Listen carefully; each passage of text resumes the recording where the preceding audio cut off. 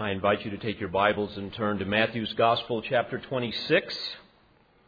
It's my joy to once again minister the Word to you as we look at a very heart-wrenching scene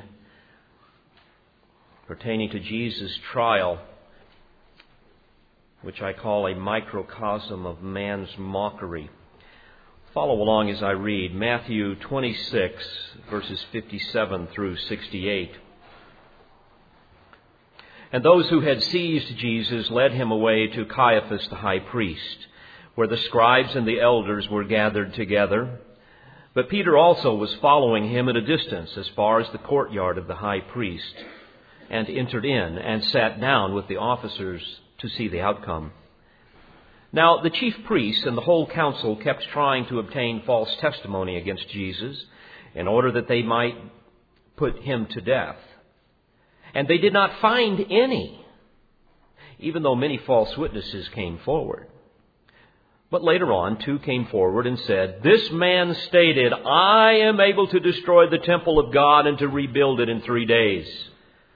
And the high priest stood up and said to him, "Do you make no answer? What is it that these men are testifying against you?" But Jesus kept silent. And the high priest said to him, "I adjure you by the living God that you tell us whether you are the Christ, the Son of God." Jesus said to him, "You have said it yourself. Nevertheless, I tell you, hereafter you shall see the Son of Man sitting at the right hand of power and coming on the clouds of heaven."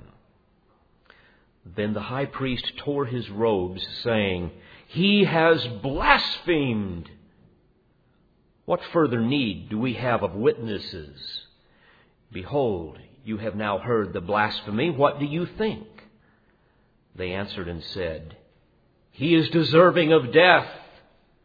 Then they spat in his face and beat him with their fists, and others slapped him and said, "Prophesy to us, you Christ. Who is the one who hit you?" It's now early in the morning, just hours before our Savior's crucifixion. And in an act of mockery and treason, Judas has betrayed the Savior. And now the religious aristocracy of Israel, bent on destroying Jesus, have amassed a great mob. They have taken Jesus and his disciples into Jerusalem for a mock trial. And what we see in this text is, frankly, the greatest act of premeditated injustice in the history of the world. Because as we look at this, every conceivable principle of jurisprudence is violated in a concerted effort to kill the innocent Son of God. Now, in order to grasp this blatant and blasphemous miscarriage of justice, we will examine 4 central issues. I'll give them to you very simply. We'll look at the context, the cast, the conspiracy, and the correlate. The context being the Jewish principles of jurisprudence that we need to understand to see what a mockery this trial truly was. We will also look at the cast of characters laid out before us, a satanic cast of characters, fiendish pawns who conspire to convict Jesus. And we will also look at the conspiracy, meaning we will examine the illegal proceedings, I should say, of Jesus' trial. And we will also look then at the correlate, or in other words, the parallels of what happened in this sham trial that frankly happens every day in the hearts of men. First, the context, the Jewish principles of jurisprudence. Naturally, our God, being a holy God, is a God of perfect justice. And therefore, He has laid out in His Word the principles of justice, especially when it comes to the elements of jurisprudence. And it's fascinating as we look at the trial of Jesus that every single aspect of God's principles were violated. Now, as we examine the Scripture and we look at God's established principles of jurisprudence, we see it laid out in the Pentateuch, and obviously we're not going to take time to go through all of the passages. Let me give you but a sample of a few. In Exodus chapter 23, beginning in verse 1, we read, "You shall not bear a false report. Do not join your hand with a wicked man to be a malicious witness. You shall not follow a multitude in doing evil, nor shall you testify in a dispute so as to turn aside after a multitude in order to pervert justice. Nor shall you be partial to a poor man in his dispute." In verses 7 and 8, he says, "Keep far from a false charge, and do not kill the innocent or the righteous. For I will not acquit the guilty. And you shall not take a bribe, for a bribe blinds the clear-sighted and subverts the cause of the just." In Leviticus chapter 19, verse 15, we read, "You shall do no injustice in judgment. You shall not be partial to the poor, nor defer to the great, but you are to judge your neighbor fairly." And in Deuteronomy 16, beginning in verse 18, we read, "You shall appoint for yourself judges and officers in all your towns, which the Lord your God is giving you, according to your tribes, and they shall judge the people with righteous judgment. You shall not distort justice, you shall not be partial, and you shall not take a bribe, for a bribe blinds the eyes of the wise and perverts the words of the righteous. Justice and only justice you shall pursue, that you may live and possess the land which the Lord your God has given you." And in Deuteronomy chapter 19, verses 16 through 19, we see how God, in His infinite wisdom, establishes a principle to guard against false witnesses, which is basically going to be one that says that if you lie about someone and you're caught in that lie, you will suffer the same punishment as the accused. And here's what it reads in Deuteronomy 19:16. "If a malicious witness rises up against a man to accuse him of wrongdoing, then both the man and who have the dispute shall stand before the Lord, before the priests and the judges who will be in office in those days. And the judges shall investigate thoroughly. And if the witness is a false witness, and he has accused his brother falsely, then you shall do to him just as he intended to do to his brother. Thus you shall purge the evil from among you."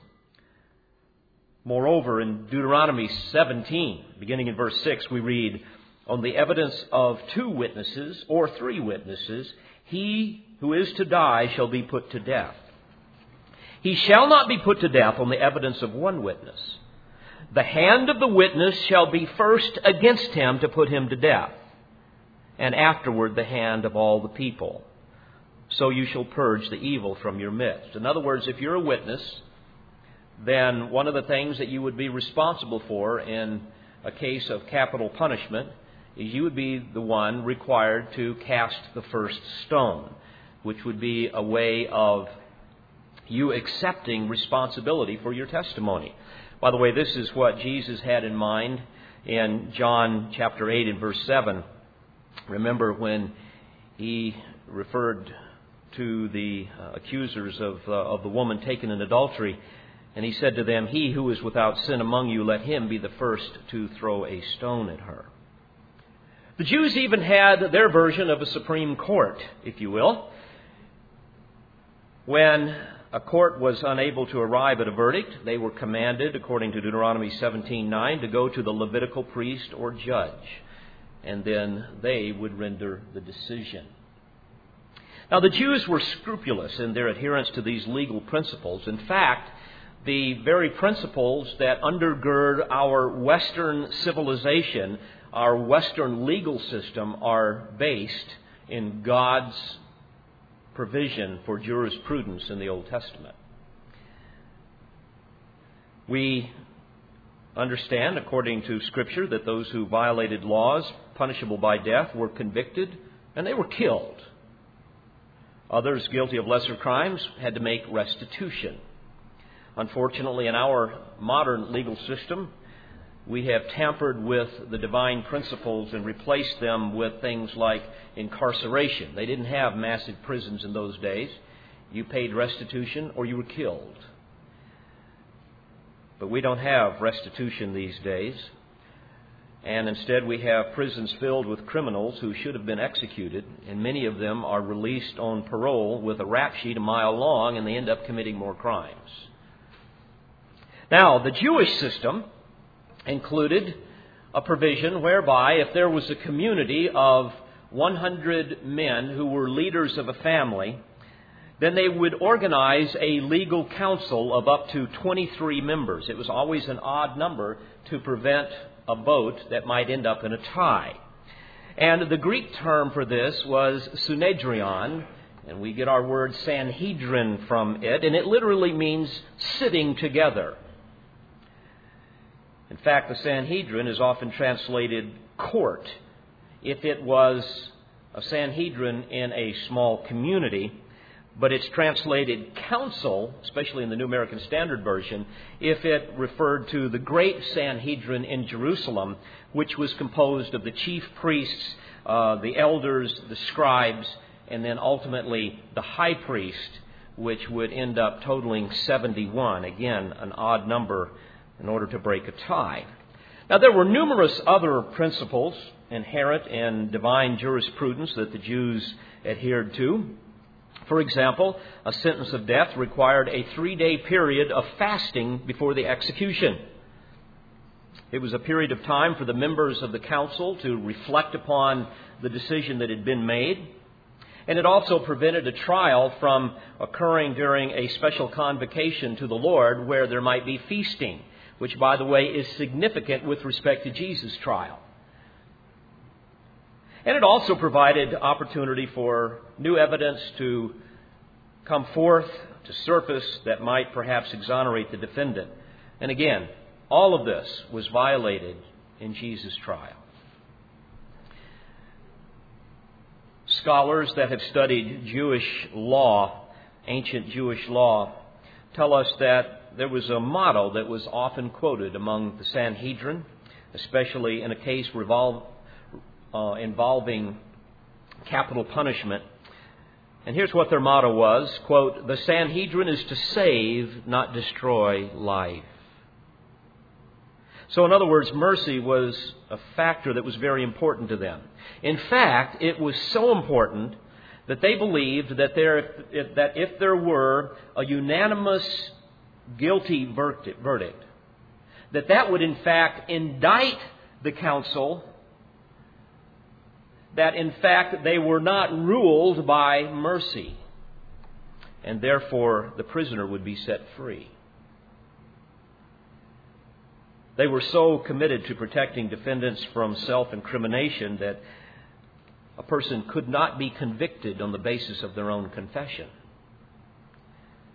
Hearsay was inadmissible in the courts, and witnesses were required to know precisely not only the location of the crime in question, but also the precise day and even hour it took place. Children were not allowed to be witnesses due to their immaturity, nor were slaves or people of questionable character.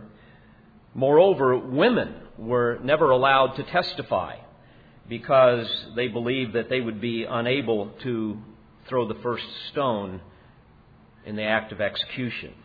All hearings were to be public so that everyone could hear, and no portion of any trial could ever be conducted at night, because that's when most people were asleep. Every defendant was presumed innocent, and interestingly enough, in a local council where there would be 23 people, 11 votes were necessary for acquittal, but 13 were necessary for a conviction. And when the council voted for the verdict, they would always begin with the youngest to the oldest, because they wanted to make sure that the younger ones would not be influenced by the vote of their elders. If the accused was convicted, again, 2 days had to elapse before sentencing, and members of the council, as I said earlier, were required to fast. And then they would reconvene, and each judge would be asked once again if they had changed their mind. And interestingly enough, the only way you could change your vote is from guilty to innocent, never from innocent to guilty. Again, all of these things were violated in Jesus' trial. If a defendant was condemned to die, that defendant would then be led to the place of execution in an entourage of guards, and there would be a herald in front of that person riding a horse, and that herald would exclaim publicly the name of the person, the crime, and even the witnesses who have sworn against him or her. And he would also ask repeatedly if anyone knows anything about this particular crime that might exonerate this person, please speak up quickly. And if someone were to speak up, there would be an immediate stay of execution. They would return to the council and they would consider the new evidence. And if not, then the criminal was encouraged to publicly confess their crime. And then they would be offered a drink laced with narcotics to deaden the pain, and they would be executed. That final act was the only thing that was offered to Jesus. A drink laced with narcotics to deaden the pain. But what's tragic, yet typical of the wickedness of man, is that of all of these legal requirements, they were set aside. They were jettisoned because of a larger purpose. The purpose of selfishness and wickedness and pride and the destruction of the Son of Man. So that's the context of Jesus' trial. Let's look at the cast for a moment. The satanic characters, the fiendish pawns who conspired to convict Jesus. According to John 18:13, we read that his captors led him to Annas first, for he was the father-in-law of Caiaphas, who was high priest that year. Now, Annas, we know historically, had previously served as high priest for probably 4 to 5 years. And now that particular position had been given over to his son-in-law for reasons that we're not fully aware of. But still, we know that Annas was a very influential religious figure in Jerusalem in that day. Now, like all positions of that time, even the high priest position was given to a person by Rome. It was a political appointment, often through a favor or bribery. And to put it bluntly, the Jewish aristocracy basically controlled everything in that day. And they were in cahoots with Rome. Now, Annas was a man that would be tantamount to a mafia kingpin, because that's basically what they had going on there. He was the one, as you will recall, that controlled all of the extortionists that operated in the temple, all of the money changers, all of the guys that would have to certify your animal, and your animal would never be good enough. You would have to buy one of theirs at a great price, and on that went. And by the way, you will recall that Jesus shut that whole operation down 2 times. And so naturally, the first person they take Jesus to is the kingpin, to Annas, because he was the top political power broker among the Jews, and he absolutely hated Jesus. Take your Bible for a moment and turn to Gospel of John, chapter 18. And we read about what happened here first, actually even before he comes to Caiaphas. In John chapter 18, beginning with verse 19, the high priest therefore questioned Jesus about his disciples and about his teaching. Jesus answered him, I have spoken openly to the world. I always taught in synagogues and in the temple where all the Jews come together, and I spoke nothing in secret. Why do you question me? Question those who have heard what I spoke to them. Behold, these know what I said. And when he had said this, one of the officers standing by gave Jesus a blow, saying, Is that the way you answer the high priest?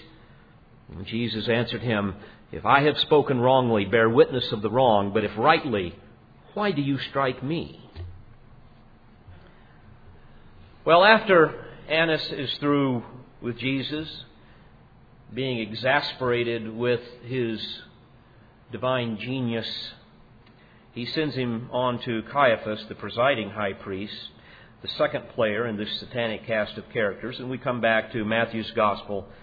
In verse 57, we read, "And those who had seized Jesus led him away to Caiaphas, the high priest, where the scribes and the elders were gathered together." Now again, this is in violation of Jewish law.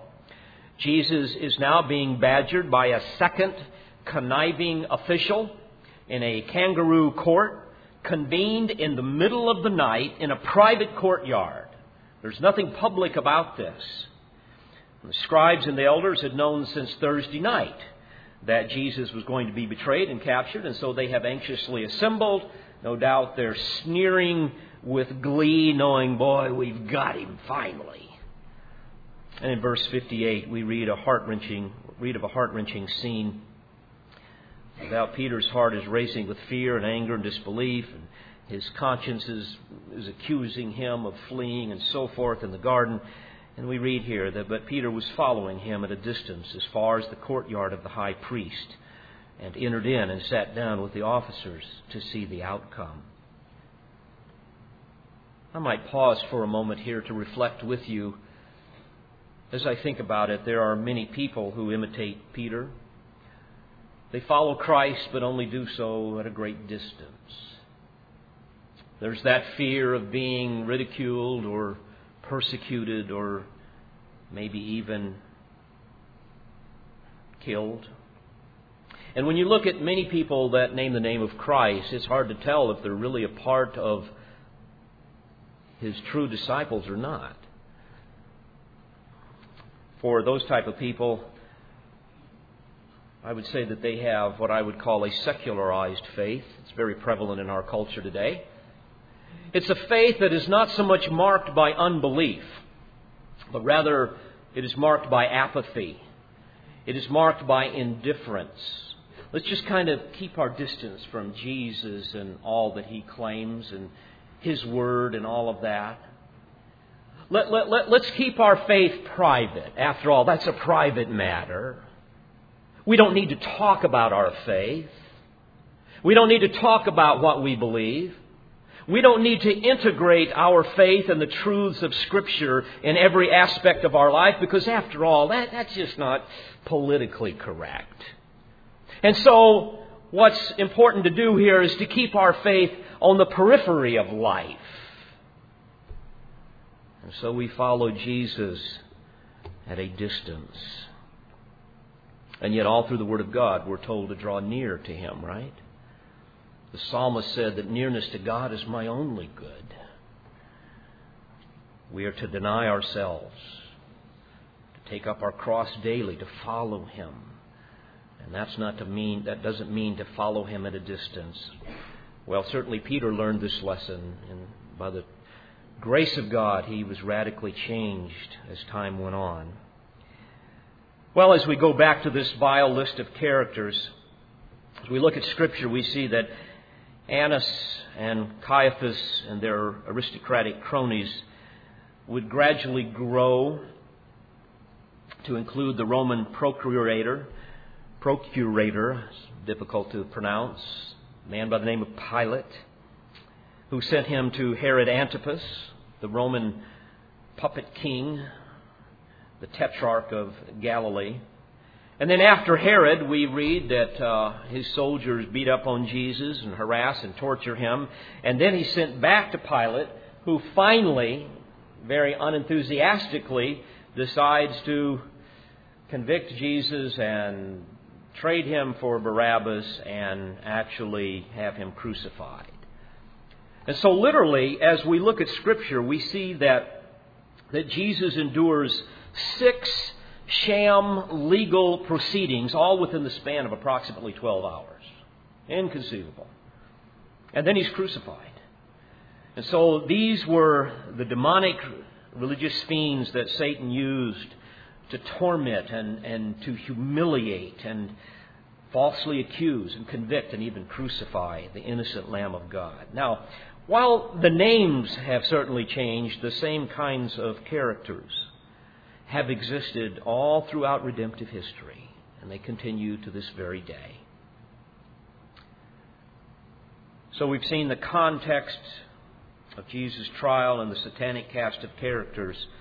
Let's look at the conspiracy itself and examine some of the illegal proceedings of Jesus' trial. Beginning in verse 59, now the chief priests and the whole council kept trying to obtain false testimony against Jesus in order that they might put him to death. You see, again, folks, you've got to remember, this was their all-consuming, premeditated goal. And they had to do anything they possibly could to attain that goal. They had to get rid of Jesus. After all, he was threatening their enterprise. Not to mention, he was embarrassing them. He was humiliating them. He was exposing the very thing that they were trying to silence in their conscience, namely their hypocrisy, their wickedness. By the way, isn't it interesting? You see this all the time with people. This is why sinful people despise biblical preaching. This is why sinful people despise biblical counseling. Because, as the Scriptures tell us, some men prefer darkness rather than light because their deeds are evil. So they hated Jesus. They were suppressing the truth in unrighteousness, as Romans 1 would say. And yet Jesus was coming along and pulling the lid off of that, and the reality of their wickedness would just spill over into their life. So they wanted to do everything they possibly could to get rid of this thorn in their side. In fact, in Mark 14, verse 56, we read that the stories of the testimonies were inconsistent. I find that interesting, by the way. Here you have the father of lies energizing this whole ordeal, and yet he is even having an impossible time trying to find anybody or anything against Jesus, especially something worthy of a capital offense. Not a single eyewitness could lay a charge of wrongdoing against Jesus, which, by the way, is a powerful testimony to his sinless perfection. And in verse 60, they did not find any, even though many false witnesses came forward. Isn't that interesting? Knowing, according to Jewish law, that if you bore false testimony, you could be crucified, yet they're willing to do that.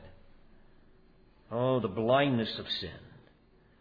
But later on, 2 came forward, the Word tells us. Again, remember the law required at least 2 witnesses.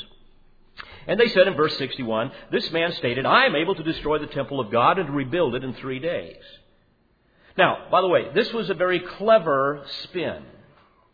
But it was not what Jesus said. If we read in John 2, verse 19, we read what he truly said. And here's what he truly said, quote, destroy this temple and in 3 days I will raise it up. Now, folks, you must understand that that particular enigmatic statement was not a reference to the temple in Jerusalem that was to be destroyed, as the eyewitnesses now had wrongly assumed. But rather, it was a reference to his death and his resurrection. It had nothing to do with the literal temple. But self-righteous, self-centered men don't want to be confused by the truth. Their minds were made up, and this conspiracy had to go on. So again, Mark's gospel adds that even the stories of the 2 witnesses were fraught with inconsistencies, which should have thrown the whole thing out, according to Jewish law. But you got to keep in mind now, the council is getting increasingly patient, because guess what's coming? Dawn. What happens when dawn comes? People begin to get up. They begin to stir around. And the last thing in the world they wanted is for people to become suspicious that something illegal was going on. So they latched on to Jesus' words and they twisted them to mean what they wanted them to mean. And now they believed they had a charge against him. Verses 62 and 64, we read that the high priest stood up and said to him, "Do you make no answer? What is it that these men are testifying against you?" But Jesus kept silent. And the high priest said to him, "I adjure you by the living God that you tell us whether you are the Christ, the Son of God." And Jesus said to him, "You have said it yourself. Nevertheless, I tell you, hereafter you shall see the Son of Man sitting at the right hand of power and coming on the clouds of heaven." I find it interesting here, this interplay of sitting and standing in this text. Isn't it interesting? Here you have the sinful high priest sitting in a position of power and honor. And now he rises from his seat and he stands to confront the sinless Son of God, who is not sitting in the position of power as he rightfully should be, but standing before this wicked man as a condemned criminal. But then Jesus tells him, "Hereafter you shall see the Son of Man sitting at the right hand of power." In other words, a time is coming when this scene's going to be reversed. In fact, Mark's gospel reveals that Jesus also answered the high priest's question by saying, "I am," which once again, as you know, is the covenant name of the living God, the one that was given earlier that caused the entire mob to fall back on their backs on the ground. That's important for you to understand, that the answer that Jesus gave to this sanctimonious hypocrite and all of the scholars that were with him was one that was rooted in the Old Testament, a couple of texts that they would know very well. One is found in Psalm 110, verse 1, where we read, "The Lord says to my Lord, sit at my right hand until I make thine enemies a footstool for thy feet." And also in Daniel 7, verse 13, that we read earlier, "I kept looking in the night visions, and behold, with the clouds of heaven, one like a son of man was coming. And he came up to the Ancient of Days," referring to the Father, "and was presented before him. And to him was given dominion, glory, and a kingdom, that all the peoples, nations, and men of every language might serve him. His dominion is an everlasting dominion which will not pass away. And his kingdom is one which will not be destroyed." So obviously Jesus was attesting to his deity, to his power, and to his glory, and even to his eventual vengeance upon his enemies. And of course, this is what utterly infuriated the satanically empowered religionists. So the ruse goes on. Verse 65 and 66, the high priest tore his robes, saying, "He has blasphemed. What further need do we have of witnesses?" By the way, this was a false zeal. This was a seditious show designed to incite all of the others to violence. And think about this. Here you have the man who is to be the representative of all of Israel, the only one allowed to enter into the veil to make atonement for the sins of the people, to the Holy One of Israel. The only one allowed to come into the very Holy of Holies, into the presence of God. And now he's tearing his robes in contempt of the very one he claims to serve. Folks, this is absolutely the epitome of religious hypocrisy. And all through Scripture we read how God reserves his most stinging rebukes for those who pretend to be religious. And yet, sadly, the world and even our churches, even our pulpits, are filled with such characters. What a picture of the wretchedness of hypocrisy. He goes on and he says, "Behold, you have now heard the blasphemy. What do you think?" They answered and said, "Oh, he is deserving of death." Now, remember, a unanimous decision should have what? It should have freed him, because that would demonstrate a failure of the attitude of mercy. But mercy has no place in the conspiracy to commit murder. By the way, as a footnote, there was one member of the Sanhedrin, of this whole crowd, that did believe in Jesus. We read about him in Luke 23, beginning in verse 50. It tells us that he was a good and a righteous man. It says that he had not consented to their plan and action. A man from Arimathea, a city of the Jews, a man who was waiting for the kingdom of God. And of course, this was Joseph of Arimathea, who would later on that afternoon ask for the body of Jesus. He would be the man that would prepare it for burial and lay it in a tomb that he had prepared for his own family. But by now, Joseph of Arimathea had undoubtedly left the scene of this mock trial. He saw through the ruse. He wanted to be no part of such wicked subterfuge, and so he has gone now, no doubt grieving over the conspiracy. And yet, in fear, he has fled, even like the disciples. He's kept silent. Yet what a joy to know that later on, even that day, he would make his love for Christ known publicly by asking for his body. By the way, isn't that a beautiful picture of the remnant? Even though the vast majority of people will hate Christ, will see the evidence of who he really is, and yet stay drunk with their hatred of him. Even though the vast majority may do that, there will always be a remnant. Well, the satanic conspiracy now moves from condemnation to violent rage and blasphemous ridicule in verses 67 and 68. They spat in his face and beat him with their fists. And others slapped him and said, "Prophesy to us, you Christ. Who is the one who hit you?" By the way, Luke's gospel tells us that they even blindfolded him before they did this. Can you imagine that? They blindfolded him and then they hit him with their fists, slapped him with their open hands. They taunted him. And yet Jesus bore it all with meekness. Luke even says in Luke 22:65, they were saying many other things against him, blaspheming. Again, what a picture of the depths of human depravity. And this brings us to our final consideration this morning, and that is the correlate, where we see the undeniable parallels of what happened in this sham trial that actually happens in the hearts of men every single day. Indeed, I believe this trial of Jesus was a microcosm of man's mockery of Christ. Dear friends, I cannot fathom a more graphic depiction of man's enmity with God than that of religious elitists spitting in his face. Such indignation is beyond blasphemy. Yet the same contempt can be seen every day in the lives of those who refuse to consider the evidence of the deity of Christ. Those who refuse to acknowledge the holiness of God. Those who refuse to acknowledge the infallibility and inspiration of His Word.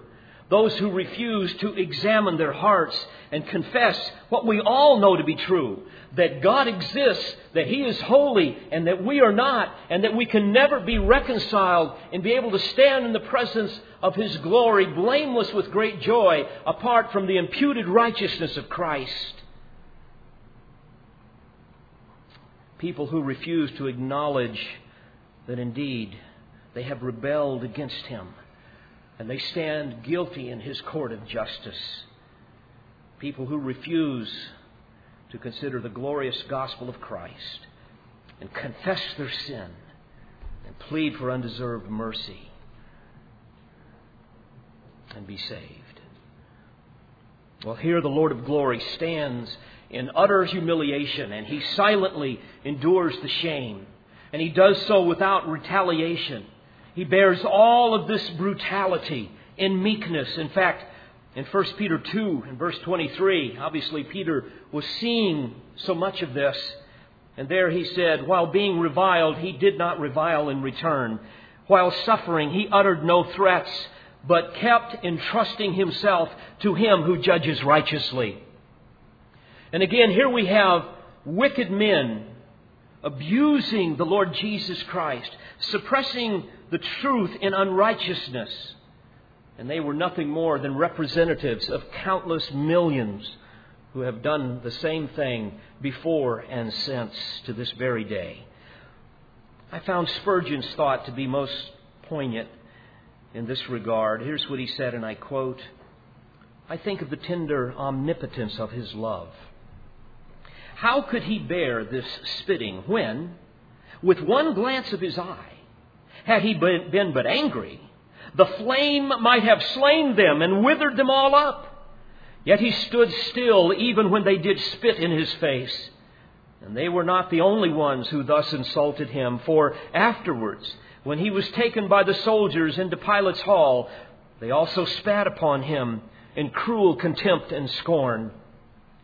See," he goes on to say, "how the patient Jesus stands, insulted in His lowest case. Sinners have bound the almighty hands and spit in their Creator's face." Well, I ask you this morning in closing, what about you? Have you spit in the Savior's face? Well, people will be quick to say, "Well, of course not." But dear friends, I would submit to you that you have spat in His face.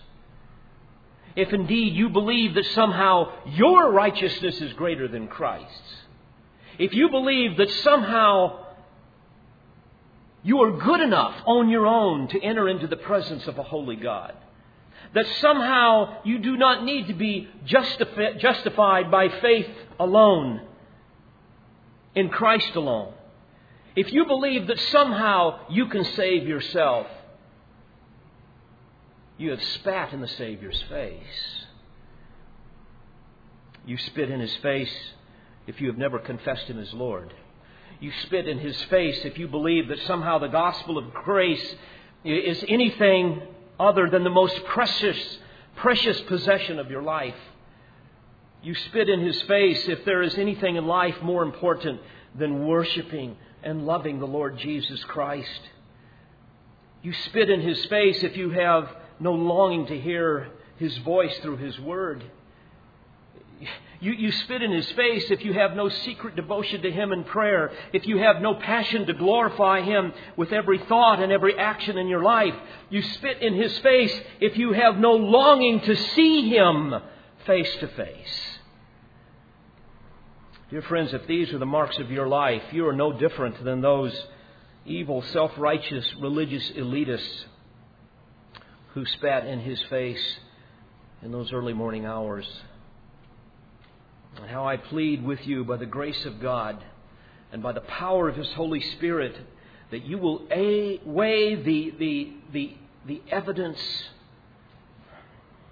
of the glory and the majesty of Christ, lest someday you see Him as He truly is, not as your Savior, but as your judge, unless you repent and place your faith in Christ. Lest you see Him returning in inconceivable wrath and power and great glory. He will not come again as the meek and lowly Savior. He will come the next time as the roaring lion of the tribe of Judah. In fact, the apocalypsis of Jesu Christu, the revealing of Jesus Christ in Revelation 19:11, describes the face of the one who endured such blasphemies. Frankly, the one, if you reject, will be the very face that you will hide from and cry for the mountains and the rocks to fall upon you to keep you from being seen by Him. And here's what we read in Revelation 19:11. This is the reality of who Jesus is when He comes again. "And I saw heaven opened, and behold, a white horse, and He who sat upon it is called Faithful and True. And in righteousness He judges and wages war. And His eyes are a flame of fire, and upon His head are many diadems. And He has a name written upon Him which no one knows except Himself. And He is clothed with a robe dipped in blood. And His name is called the Word of God. And the armies which are in heaven, clothed in fine linen, white and clean, were following Him on white horses. And from His mouth comes a sharp sword, so that with it He may smite the nations. And He will rule them with a rod of iron, and He treads the winepress of the fierce wrath of God the Almighty.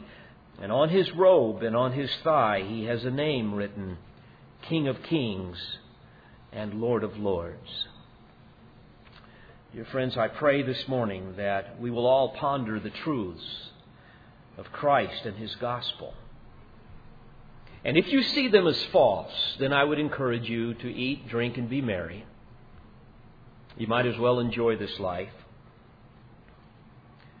Because when you die, you will see the face of the one that will be your judge.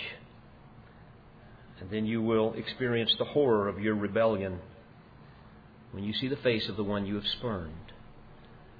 But I plead with you, by God's grace, that you will see the light of the truth of who Christ is, and that you will be saved.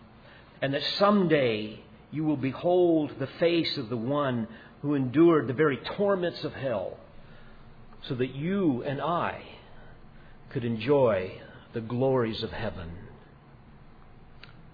May God be merciful to us all.